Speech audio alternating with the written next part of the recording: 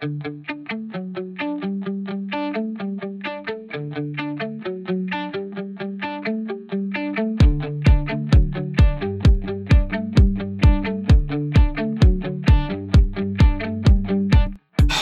and welcome to another episode of the Project Purple podcast. I'm Dino Varelli, founder and CEO of Project Purple.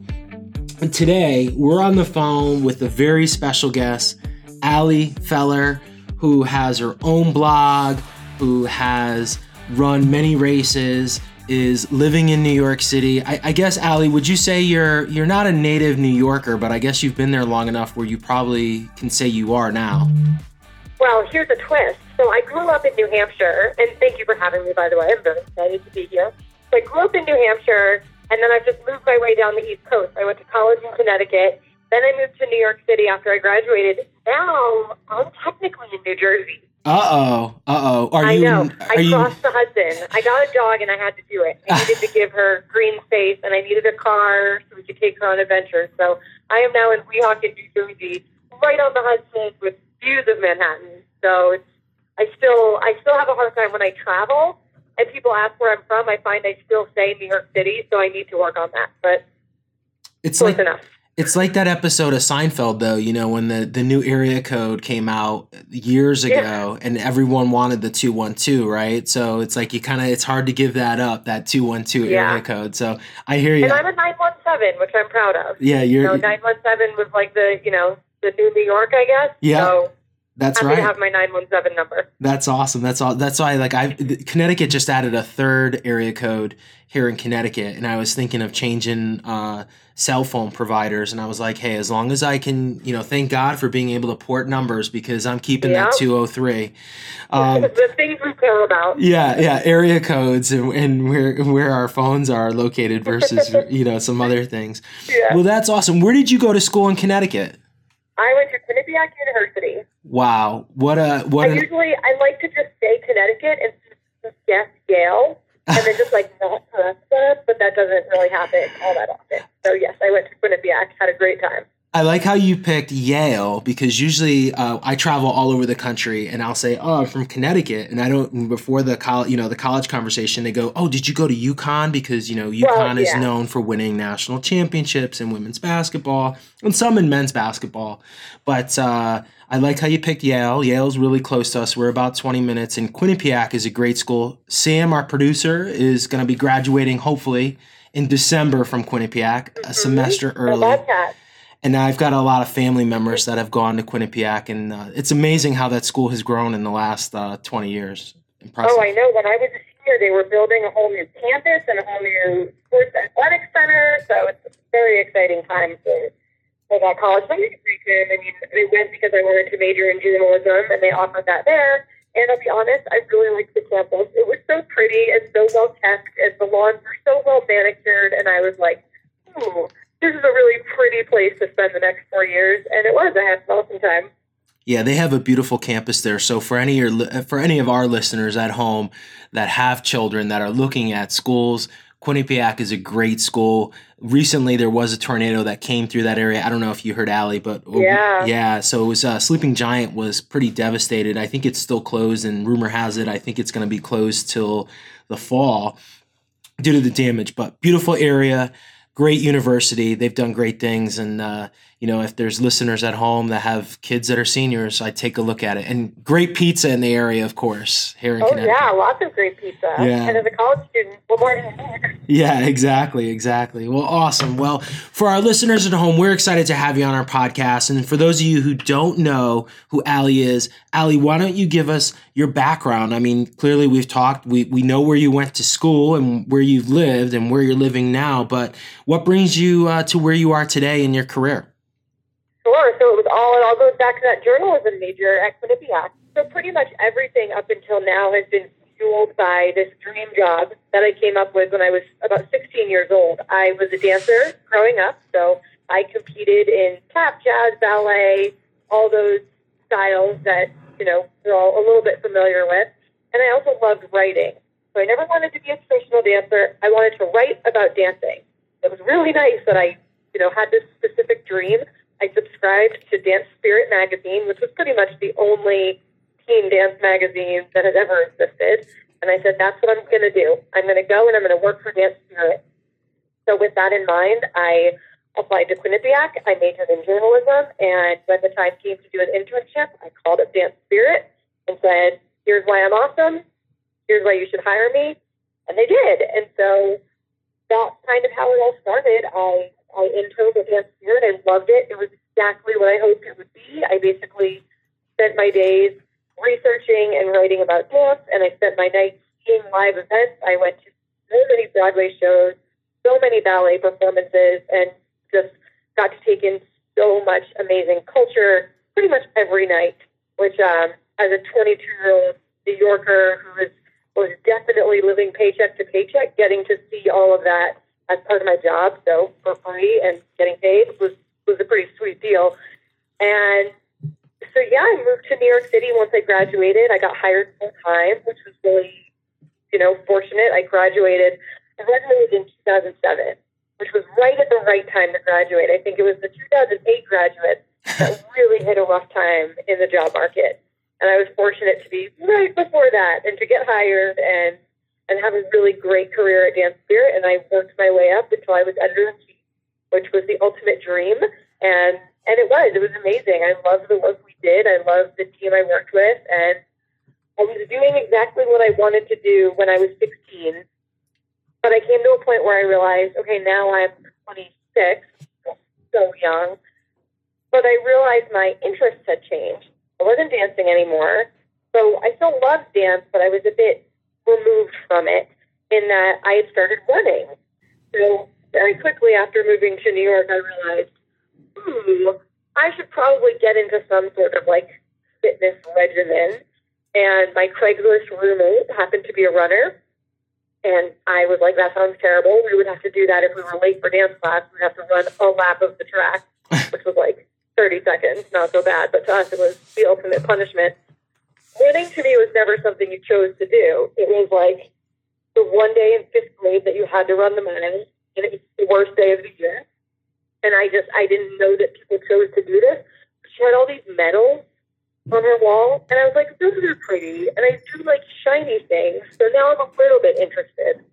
So she took me to our local running store in the city, which was Jackrabbit Sports, got me on the treadmill, got me fitted for running shoes, and then I was hooked. It took one run, and when I say one run, I don't know if most people would call it that. I literally sprinted out our front door of our building, and I think I beat it maybe 30 seconds because I didn't realize you're not supposed to start sprinting. You're supposed to just run easy. I didn't know what pacing was, all the beginner mistakes. I made every single one of them, but I knew that there was something there, and it excited me. And so that first day, I think I ran the length of 4 lampposts. And then the next day I wanted to run 6. And eventually I knew there was a dog park 1 mile away. And I was like, I got to get to that dog park. Very motivated by shiny things and puppies and pizza. Those are that's me in a nutshell. And so I started running. I eventually ran my first 4-mile race in Central Park, which was amazing. And what a place to run your first race. Central Park is it's still my favorite place I've ever run. And I've run there thousands of times and thousands of miles. And so I was working at Dance Spirit, loving what I was doing, but all of a sudden I had this new interest in and appreciation for health and fitness. I loved running. I joined a gym, and I loved going to all the classes. I was into spinning and kickboxing, and we had a class called Swivel, which was just, weights and stuff, strength training. And I loved it, and I realized I would get tickets to a Broadway show for work, and I'd be like, well, I'd kind of rather go to this spin class. So it was like, okay, so what do I need to do to, be happy in my career, in my life? What's missing? Something felt out of whack.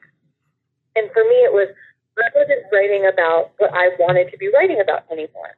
I still loved the Dance Spirit work, but I was like, I'm going to start a blog. So I started this blog in October 2010 called Allie on the Run, which is kind of now my internet name, Allie on the Run. And it was really just to document my running, my workouts. I mean, the posts were so boring, but people started reading them, and then I started writing about more personal stuff, kind of day in the life, and just really like a journal. I mean, I love journals and my diaries when I was younger, and this wasn't much different, except it was public. And I think at first I thought only I was going to read it. It would be fun for me to look back on. And then my mom started reading it, and then I eventually shared it on Facebook, and people started reading and finding it. And, 2010 was a great time to start a blog because they were very trendy then. And it took off a little bit, and I loved it. And so I started running more races, and I ran half marathons, and I ran my first full marathon. And so running very much became a big part of my identity.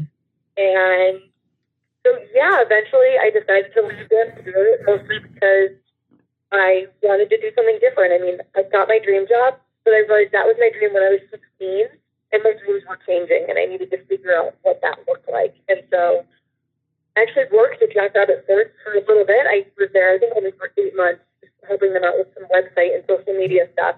And then I decided to go freelance, which is where I'm at now. So now I'm a freelance writer and editor. I write for lots of health and fitness publications. I never thought I would do freelance. I always thought I thrived in an office setting with, management and HR and rules. And, I'm like, freelance, working at home in my pajamas, and I got it, not so bad. Isn't it a great feeling to be able to work every day in your pajamas? It is, until I have to go to a social event and I'm lost. Yeah. I have no idea what to do. I literally Googled once, not that long ago, I was like, how to dress cool in your 30s. I was like, this is the best thing I've ever done. And so I get very confused, and I'm just like, well, I guess I'm just going to wear my nice leggings to the bar today or whatever I'm doing. So I'm very much a homebody. I don't go out all that much, but every time that something comes up and I have to really struggle to get out the door and look presentable. But yes, the pajama life is a pretty good one. The pajama life is real. So I guess that's and I remember I was an entrepreneur before I started the charity, and I remember I was like, yeah, that'd be great. I could just come to work wearing shorts and t-shirts and sneakers and not necessarily have to wear a 3-piece suit like I used to in corporate America. And you get there, and then you do become kind of social. When you have these events that you have to dress up for, you're like, oh my God, what do I wear? What am I wearing? Yeah. And so I know, and every day I'm like, man, I'm disgusting. I just shower every day. Sometimes I put it on my to-do list because otherwise I won't. I'll just come home and put my bathrobe on, and I'm like, okay, you're good. You're good to go. It's fine to be comfortable, but don't be gross. So that's true. That's true. Hygiene is important, so make sure you do remember to shower. But being comfortable, and I always say, and I was in the financial service business before I started the charity, and I always remember I went through this big training, and one of the sales leaders was like, "Hey, you need to dress the way your clients dress." So if at the time if we were going to see manufacturing, companies or farmers. Showing up in a 3-piece suit is probably a little awkward for, someone in that profession, possibly. So, it's okay to kind of take the tie off and, wear a collared shirt. So I always tell the staff here, we are an endurance-based charity, and not to say that we don't dress up when we have clients, but most days we're in, I've got running sneakers on right now. I've got shorts and a t-shirt. So, I always tell people it's like, hey, what environment you're in. We're not selling securities or trading stocks and bonds and meeting with banks and world leaders. So I guess it's okay for us to dress in a casual function, professionally casual, I guess is what I'll call it. So that's good stuff. Well, thanks. I actually love that about Jackrabbit because I had been at Dance Spirit for so long, which wasn't formal, but we worked with a staff of all young women, mostly in our 20s. We loved wearing cute outfits, and every morning it was like, what's everyone wearing? And it was just fun, and we loved getting dressed up. And then I went to Jackrabbit, and everyone was in running clothes. And I definitely wore a dress my first day, because that's what I was used to.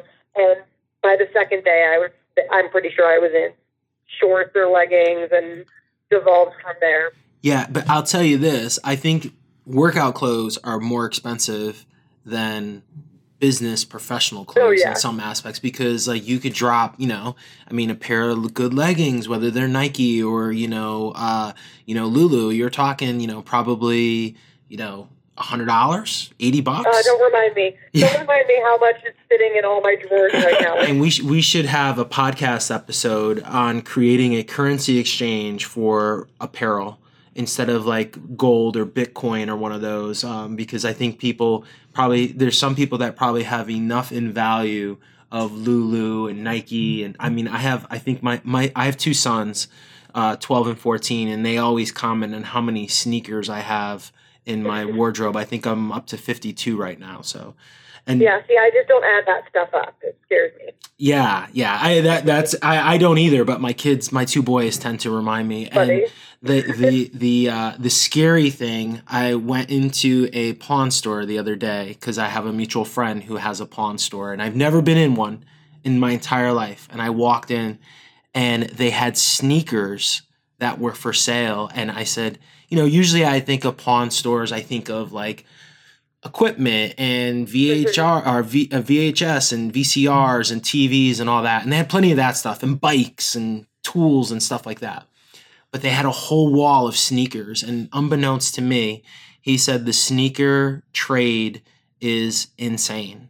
Like, yeah, that doesn't surprise me. It's absolutely insane. Like these basketball sneakers. I was like, well, if running sneakers become like marketable, I've got plenty of running sneakers, but I guess like the LeBrons and the Kobes, like they just have these sneaker editions that are worth hundreds and thousands of dollars. It's absolutely insane to think that sneakers could be worth a couple $1,000s that have not been worn or slightly worn. So maybe there's the key to a long, wealthy life. Yeah. Athletic wear. There's something there. There's something there. So hold on for our listeners at home. Make sure they hold on to those Lulus. You might get something for that first generation Lulu tight or pant possibly in the future. So something else in doing my research that I found out about you that you haven't talked about yet that I want to talk about is Crohn's disease. You were diagnosed with Crohn's disease. And can you share with our audience, first of all, for those who don't know, what is Crohn's disease? And when did you find out, and how did you find out? Okay. So I was first diagnosed with Crohn's when I was 7 years old, which is a really scary time for that to happen, to have major health issues. I had no idea what was going on. We were on this big family vacation, and not just me, my brother, and my parents, everyone, the grandparents, the aunts, the uncles, the cousins. It was a really big deal to get everyone together from all across the country. And halfway through, I got super sick, and my dad had to leave and bring me to the hospital, and then bring me to a different hospital and a different hospital. So basically, what actually happened then was I was throwing up a lot. And the weird thing is, I've never thrown up from Crohn's disease since then. But that was sort of the symptom that they were like, this isn't right. Took me to these hospitals. I had an endoscopy performed on me, my little 7-year-old body. And the doctor said, it was a pediatric gastroenterologist, and she said, you have Crohn's disease.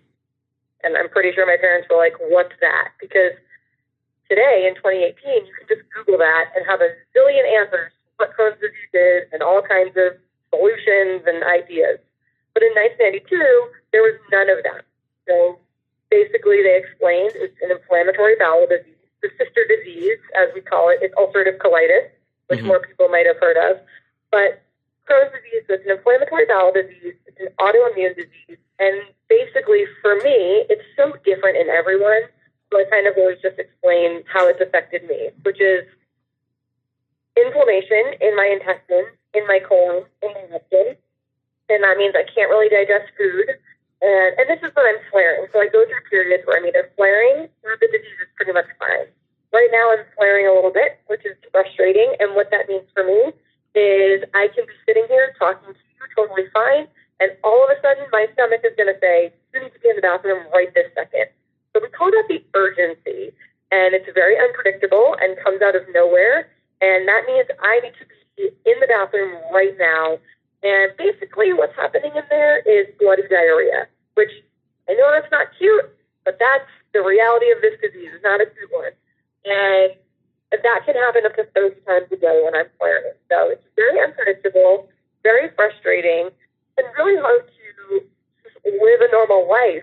Because even, I'm so fortunate to get to work from home, but even working from home, like if I'm flaring and I'm recording a podcast, I can't always sit on the phone for an hour because I know I'm going to have to go to the bathroom in that time. So it makes it really hard to plan and really hard to just go about my daily life. I can't be in transit. When I was working at Dance Spirit, I definitely couldn't take the subway to work because the thought of being underground on a subway with no bathroom, that to me was, that fear was paralyzing. And I actually went on medical leave for a while during my time at Dance Spirit, which was really hard for me emotionally. So yeah, it's very exhausting. It takes a lot out of you. It's draining. Obviously, going to the bathroom that many times a day, I'm less nutrient. I'm dehydrated. I get night sweats, fevers, joint pain, because again, it's that inflammation, and part of it being an autoimmune disease is, somewhat related to rheumatoid arthritis. So my joints tend to get really swollen and achy. Yeah, those are the bathroom stuff is the biggest one for me. The stomach pain, the cramping, and the constant need to run to a bathroom, and I really get a lot of relief. So I've tried lots and lots of different medicines over the years. I've tried immunosuppressants. I've tried biologics. I'm currently on a medicine called Stelara, which is a start I give myself at home every 8 weeks.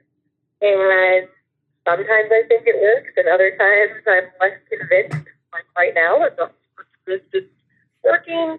But the reality is, this disease, there's no cure for it. It's a chronic illness, and that means there's no one-size-fits-all medication like most diseases, and it's a lot of trial and error, which I don't always have the patience for. So this disease has taught me a lot about patience and forgiveness and kindness, and it's made me miss a lot of runs I want to go on, a lot of races I've trained for, and that sucks.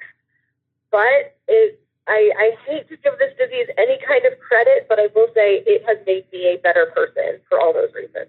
That's pretty crazy, and so I appreciate you telling us the truth of it, for our listeners at home, and all diseases suck, but Crohn's is really, really, really brutal. So a question for you. Do your flare-ups happen just randomly, or do they happen like when you're stressed, or is it just something that you have? That is $1 million question. No one knows, right? So yeah. I've always, we've always really tied it to stress, and I believe very strongly in the mind-body connection. I think there's a lot to be said for that. And for a long time, my flares did come at times of stress or big life changes. I flared when I moved away to college. I flared when I studied abroad in Australia, which was horrible. Just in Australia, so sick and so frustrated. I flared when I started my job. I flared when I got promoted to editor-in-chief. It has never quite calmed down for as long as I need it to. And so, yeah, we've always kind of tied it back to stress. I'm less convinced now that it's just stress. That for me was always I was really stressed, so I'm flaring. But I'm so convinced there's got to be more to it, and I hate not having that answer, especially if we should no end. Yeah, that's a loaded question, of course, that I gave you. And I mean, that's like the one thing with so many of these chronic illnesses and diseases.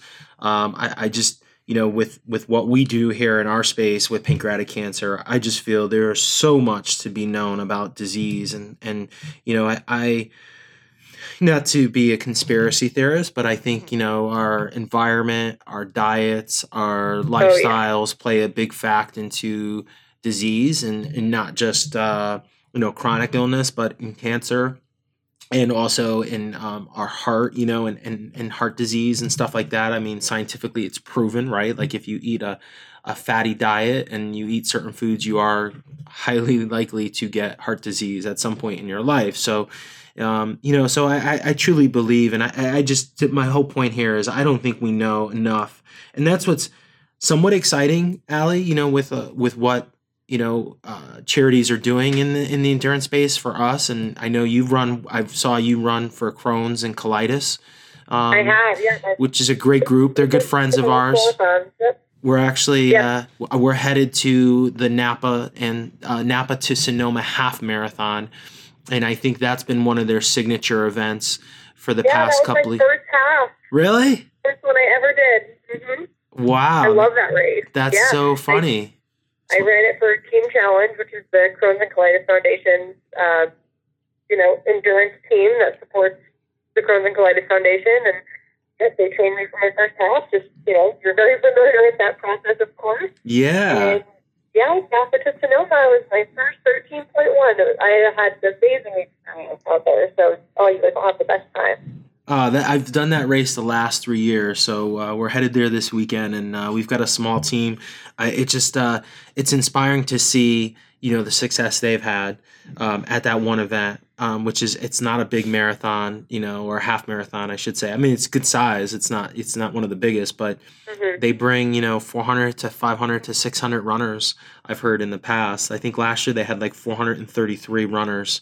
Yeah, it's amazing. Yeah, so it's hats off, and they do a great job, and so it's exciting, that there are people in that disease that are trying to make change and create change, and you've helped do that. So with the Crohn's disease, that's got to be such a challenge with the training and the running. I mean, so how do you manage that, like with your training, like in the past? And you've run a couple New Yorks and a couple other marathons I saw looking at your bio. Like, so what was training like? I mean, training in itself for a marathon or I always say any distance, for anyone who's never tackled that distance, is a job in itself. But, once you get that first race under your belt, I think it gets a little bit easier. But, marathon training is a full-time job, regardless if you've done, no one, in my opinion, can not train for a marathon, go run a marathon, and say after, like, oh yeah, I'll do that again. That felt really good. It's not going to feel good. Yeah. It already doesn't feel good. So how did you manage that training for a marathon, like, battling Crohn's? I mean, this is like real stuff here, and naturally you just shared with our audience the difficulties. Sugar-coated, it sucks. And that's not necessarily always true, but for me, it's always been a problem for me, unfortunately. And that's why last year I finally said, I am not running a marathon this year. I think that my body cannot take the stress of marathon training because I get sick almost every time. And so, the big lesson I learned from that is one day of training at a time and not putting so much weight and emphasis on the race itself, which really sucks because that's kind of the point of training, is to eventually get to that race day and have that amazing race you want to have and get that shiny medal and then do all the celebrating after. But for so long, I would pick these goal races and I would either get sick during training or find myself sick by the time races came around. I mean, in 2016, I was signed up for the New York City Marathon, and it was going to be my third time running it. I love that race. It's my favorite race. My hometown race, in my opinion, greatest race on the planet. And I haven't run that many of them, but I stand by my statement. And I went into that training in the best shape and the best health of my life. My training, for the first half of training, I was going third in every other distance. I felt so strong, and out of nowhere comes this flare. Ugh. And I'm like, you've got to be kidding me. It was like 2 months from race day, so I'm right in the middle of my training, and I'm hoping it passes, and I take some time off, and I'm like watching myself lose fitness, trying not to harp on it, and then it just became clear that I was just like, this isn't going to happen for me. And you don't just sign up for, everyone's like, there's always another marathon. Not necessarily for New York. Like, you can defer, but like New York is hard to get into, and I happened to get into the lottery that year, which is crazy. Like, who gets into the lottery? And I randomly had put my name in, and I got in, and that to me is insane. Like, the probability is so low for getting into the lottery, and so I really wanted to do it, and I was flaring so badly. It wasn't letting up. Nothing was working, and I the day before the race, I said, I'm going to go pick up my bib. I'm not going to defer. I'm going to pick up my bib and see what happens. And then the next day, I said, you know what? My goal is to get to Staten Island. And then it was, all right, or it wasn't even that. It was my goal to get to the bus to Staten Island, see how I feel. Then it was, let me just get to Staten Island. If I could get to Staten Island, I knew I could get to the finish. I knew I might have to make a lot of bathroom stops. I knew I was working a lot of it because I hadn't finished, I think, my 60 miles in my training, and that 60-miler included like 10 bathroom stops. So it wasn't quality mileage or training. And I don't necessarily recommend them, but if cruise taught me anything, I knew my body so well. And when people were like, oh, you're going to get injured, like, I know what my body can and can't do at this point. And I just wanted to be out there because I knew for me, as hard as this disease is physically, mentally it takes a toll. I go into a zone of depression most times I'm flaring. And so I felt like I would rather be out there and making bathroom stops than sitting in a bathroom at home feeling sorry for myself. And so I went out, and one of my friends was like, I'm going to do it with you. Because she also, like, her training hadn't been great. She didn't care about her time, so she was like, let's do it together. We ran the first 10 miles, felt great. We walked a lot of the next 16, and we had the best day. And go figure, I didn't make a single bathroom stop. I still don't know how that's possible. But we had the best day, and that was really good for me and just learning, Unfortunately, I am not one of those people who gets to wake up every morning, run as soon as I wake up, recover really quickly, have all these great races, have a stomach of steel, and just not. And I can wish to be that person, and I can wish the circumstances were different, and I can curse whatever medicine doesn't work. But this is the position I'm in, and I have to do my best with it on any given day because I can't control more than that. And I've learned it's hard. It's hard to not have control over your body. And it's something I'm not perfect at, but it is something that I've learned over the past 6 years when my disease has gotten a lot worse, is just kind of learning every day, do what I can, and have no expectations for the next day, and don't beat myself up for the day before. And that's kind of the best that I can do. That's pretty profound words there for our listeners at home, to think about. And so I have a question related to, so going through this, I mean, this takes, and you said something I have always said, training, I'm actually training for this, the Napa to Sonoma with my wife. And I said something to her. She had a very severe injury about a year and a half ago. She tore her psoas muscle training for the New York City half, and she had to defer, and she ran it. She was able to get back to strength and run it this year. And I said, all running sucks. And it's mostly, 90% mental and 10% physical. And I've always said that regardless of the distance. And you can probably attest to this, even for you, to see someone have these struggles to finish. Regardless of the time, you finished. You finished the 2016 marathon. You got the medal. You crossed that finish line. You crossed the start line. You finished. Who cares about the time? But you and you weren't going to win in the first place, right, Allie? Like I always tell our runners, you weren't going to win, so we take that. Not going to win. Yeah, you take the pressure off, and but so running is fascinating in the fact that I would go out on a limb that 98% of the people that start the race, regardless of the distance, no, they're not going to win, but they're still going to finish, right? So how many things in life do we know that we're not going to win, but we're going to finish? So that's a testament to runners. But, going back to you,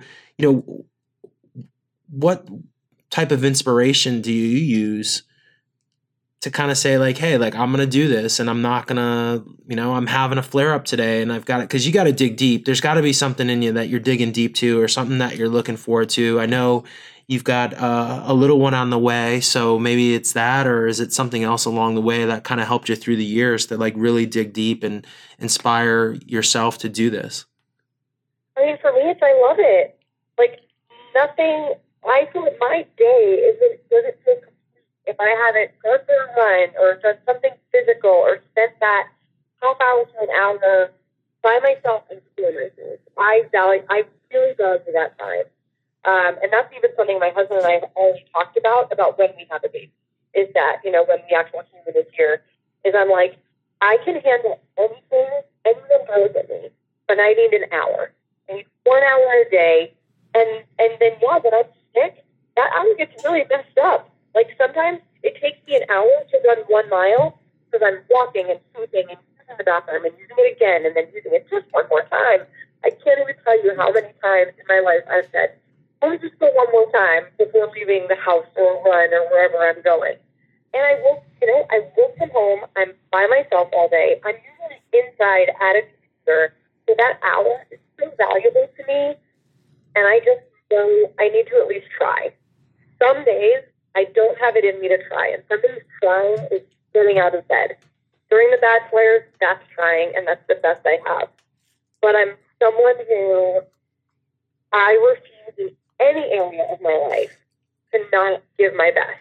When it comes to my work, when it comes to my relationships, when it comes to my, any goals that I have, I am not someone who goes easy on myself. And this has been kind of a point of contention with some people in my life that I've always told, go easier on yourself. You go easier on yourself. And I'm like, that's not my style. If I always went easier on myself, I would never do anything up to my standards. I would never feel proud of my work. That's just sort of who I am. And I know that that works for a lot of people, and that's fine. I'm all about, like, in life, in every aspect of life, choose you, do what works for you, use the mantras that are good for you. For me, it's I always need to try, and I always need to do my best. My best will change depending on my health, my mental state, where I'm at on any given day. But not trying, for me, is never an option. Well, you clearly have not let Crohn's define who you are or what you do. So it's great stuff, Allie.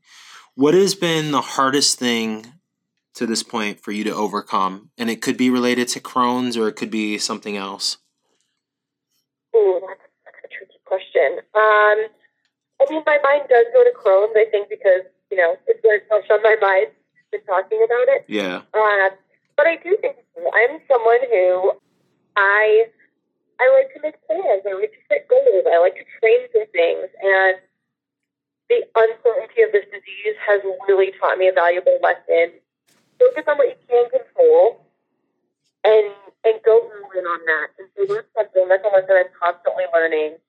And I have a really good life. I know how lucky I am to have a great husband, great relationships. I love my job. I love my dog. I just happen to have this really crappy disease that's making it, I guess, a little more expensive. So I try not to focus too much on that and just focus on all the good things that are going on, which is hard sometimes. It's very easy for me to sit here and say this.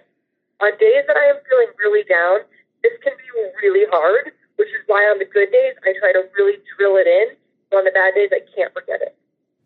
Well, that's pretty special stuff because I think, you know, we all, I use a phrase, with cancer for us is it's not about being on top, right? And I don't think life is, and this is, I guess, a lesson, it's not about how, the success that you have, which, some people will gauge like life, like how successful was your life based on what you achieved. I tend to look at it the opposite. Like when you get knocked down, and we all get knocked down, no one listening is ever going to be always on top. I don't care who you are, personality, celebrity, athlete. And you look, we can use so many different metaphors and analogies, but I think what truly defines us, Allie, is how you get up and when you get up. Mm-hmm. And that's something that I think is hard for a lot of people to kind of comprehend and to find that gumption or find that inspiration or find that thing that gets them up off the ground, when they're knocked down. And clearly you have done an amazing job. You are constantly getting knocked down by Crohn's, but you haven't let it define you, and you have always gotten up, and hopefully you will continue to get up. And I know you've got so many great things in your life to look forward to coming down the line. And one of those things, I just had a quick question here, was how has being pregnant changed your life? And I know you mentioned a little bit of it before, but, your day-to-day and just your outlook, how has that affected you? I have chilled out so much. You've chilled out. Even my husband will agree with this. Like, I always picture pregnancy as being really, really hard for me because I have this almost 30-year history with my body and I'm not getting along.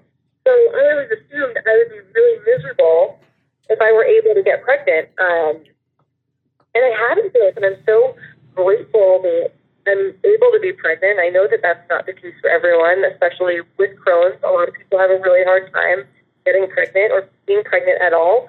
And I'm so fortunate at the way this has worked out for us. And I'm just really focusing on the good and the positive. And I really want to make sure I'm in a good mindset when this baby comes. And that's something that we can instill in this little human we're going to be raising. I don't want them to be wired for stress like I've been for the last 33 years. So, yeah, I've chilled out a lot, which feels really good. I wish it hadn't taken this long, but it feels really good.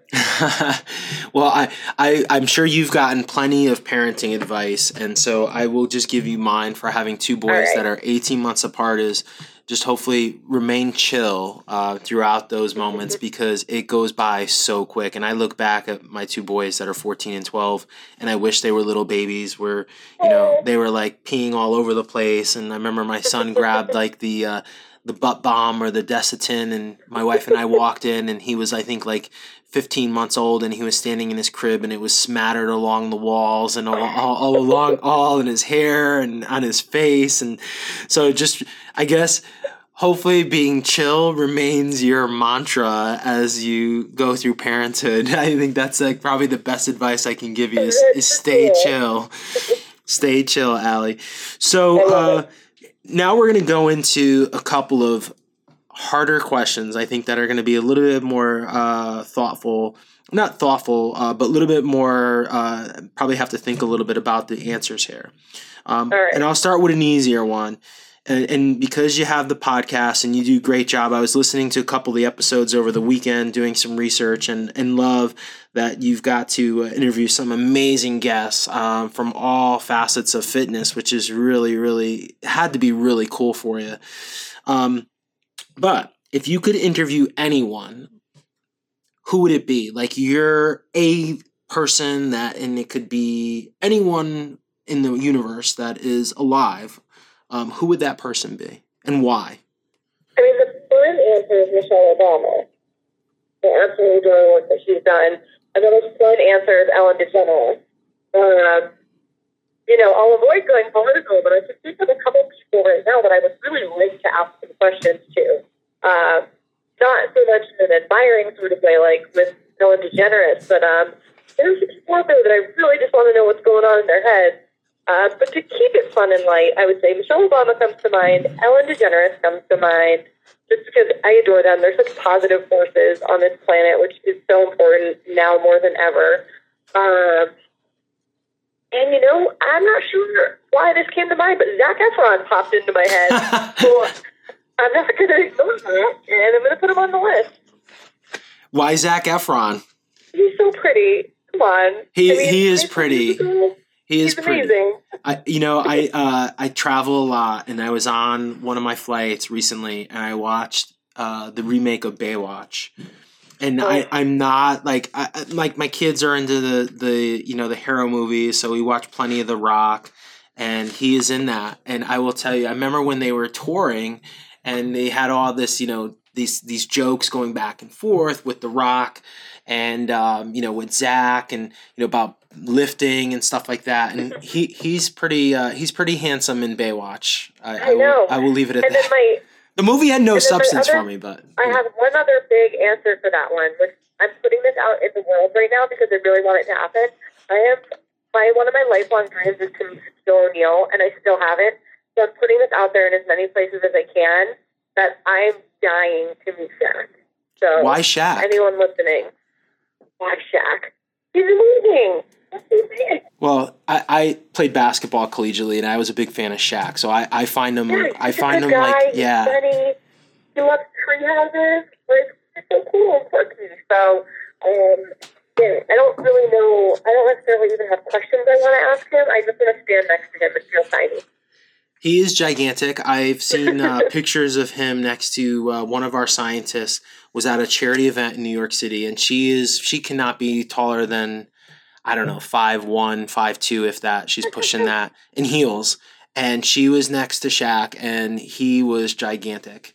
Like, it was in the lobby of, like, I think he was going into one of the financial services companies to do something, and some, like, speech or something. And he was absolutely enormous. Like, I was like, oh, my God. And I don't think he's shrunk much since he retired. I think he's gotten a little bit wider and maybe a little bit taller. But, yeah, he's a big dude, and I think he's cool. I remember when he was in the league playing basketball, I think he was like a cop on the weekend or in the summertime. I thought he did something like in Vegas or LA, or maybe it was shortly after he retired, which I think he'd probably have some really cool stories to tell. Yeah, he's so cool. So he's on the list. That's pretty impressive list. We've got Michelle Obama, we've got Ellen, Zac Efron, and then Shaq. That's a pretty diverse list there, Allie. There's my lineup. That's cool. So proud. Cool. Well, if we ever do get the opportunity to meet Shaq or any of those other three guests, we definitely will put a plug in for you for the podcast. Thank you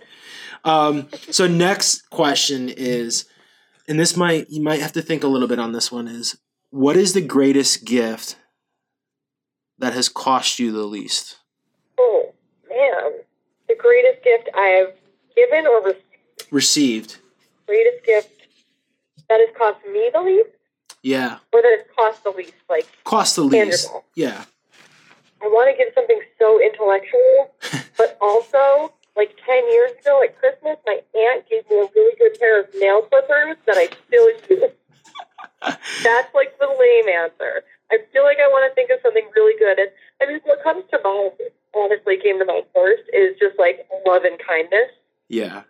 So, love, kindness, nail clippers. Those, I feel like, what more do you need in life? And that's so profound right now, I think, with the way, not to bring politics into this. And, nail clippers are good to have. Hygiene is a big plus. We talked about showering before, so, nails would be right there. But in all seriousness as well, I mean, hygiene is serious, but love and kindness with the world today, I think, I think we all need more. And I think if people are loving and kind to each other, regardless of their sex or their race or their income levels or wherever they are, I think the world would be a lot easier to navigate for many. All right, last question, and this is a tough one. In your experience, what advice would you give someone sitting on the couch listening to this, feeling sorry for themselves right now? Like, to get motivated, to get out there, to run, to get active. What advice would you give them? You get 1 hour. You can keep feeling sorry for yourself for 1 more hour. You can listen to sad music. You can watch an episode of The Office you already watched 14 times. You get 1 hour. And after that hour, you're going to get up and you're going to go for a walk. And it only has to be 5 minutes. Just go outside and just go for a walk. And if you still feel super crappy after, you go back on the couch and you can put The Office back on. But 1 hour, go for a walk, get some sunshine, or if it's raining, doesn't matter what the weather is. It's nature. Go outside, get a little bit of it. And if you wake up tomorrow and you still feel really crappy, give yourself an hour, go outside, and come back. And it's okay to feel crappy sometimes. I'm not smiling all the time. When I'm sick, I go through really, really hard times, and I'm not a pleasant person, and I'm very depressed. And I let myself be depressed for a little while. Eventually, you have to pick yourself up. No one else is going to do it for you. No one's going to come in your house and say, hey, man, you have to get up and you have to feel better. I mean, maybe you have great friends or family that will do that and that'll work for you. I have those people in my life. It doesn't work. Any time that I've made a big shift in my mental state, it's because it's been when I was ready and when I've done it myself. It's never been because of something inspiring I read or something someone said to me. That stuff helps, but you need to find it from within yourself. And it needs to be, you need to be ready for it and be ready to embrace it. And that's why I say every day, go outside, go for a walk. Do something different. Because if what you're doing right now isn't working, you need to be the one to make a change and find what is the one. If we were live in the studio, I would just drop the mic because you just dropped the mic on our listeners at home. Did you drop my phone? Well, if I drop the phone, I'll probably lose you. But that is absolutely the nail. You hit the head right on top of the nail. So profound. And that was awesome, Allie. And for our listeners at home that want to read your blog, learn more about you, and listen to your podcast, where is the best places for them to find you and find out more about you? I am unavoidable on the internet. I am on Instagram and Twitter at Allie on the Run 1, and ALI, and I simple with the number 1 at the end. I have the Allie on the Run Facebook page, which you can like. The Allie on the Run show is the name of the podcast, which is everywhere that you can find podcasts: iTunes, Apple Podcasts, Spotify, SoundCloud, Stitcher, wherever you're listening. And my blog is Allie on the Run. So you can just type that into Google and you'll find it. But it's Allie on the Run blog. Awesome.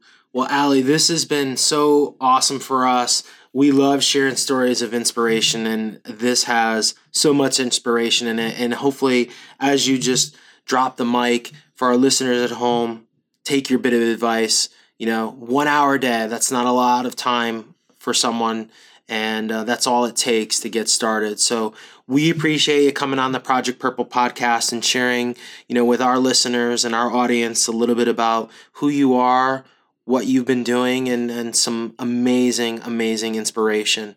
Allie, you've been a great guest on the Project Purple podcast, and we really appreciate it. This has been awesome. I'm so stoked that we had you on our podcast, and I wish you nothing but success with everything you're doing, and hopefully the flare-ups stay to a minimum. And, I'll leave you with this.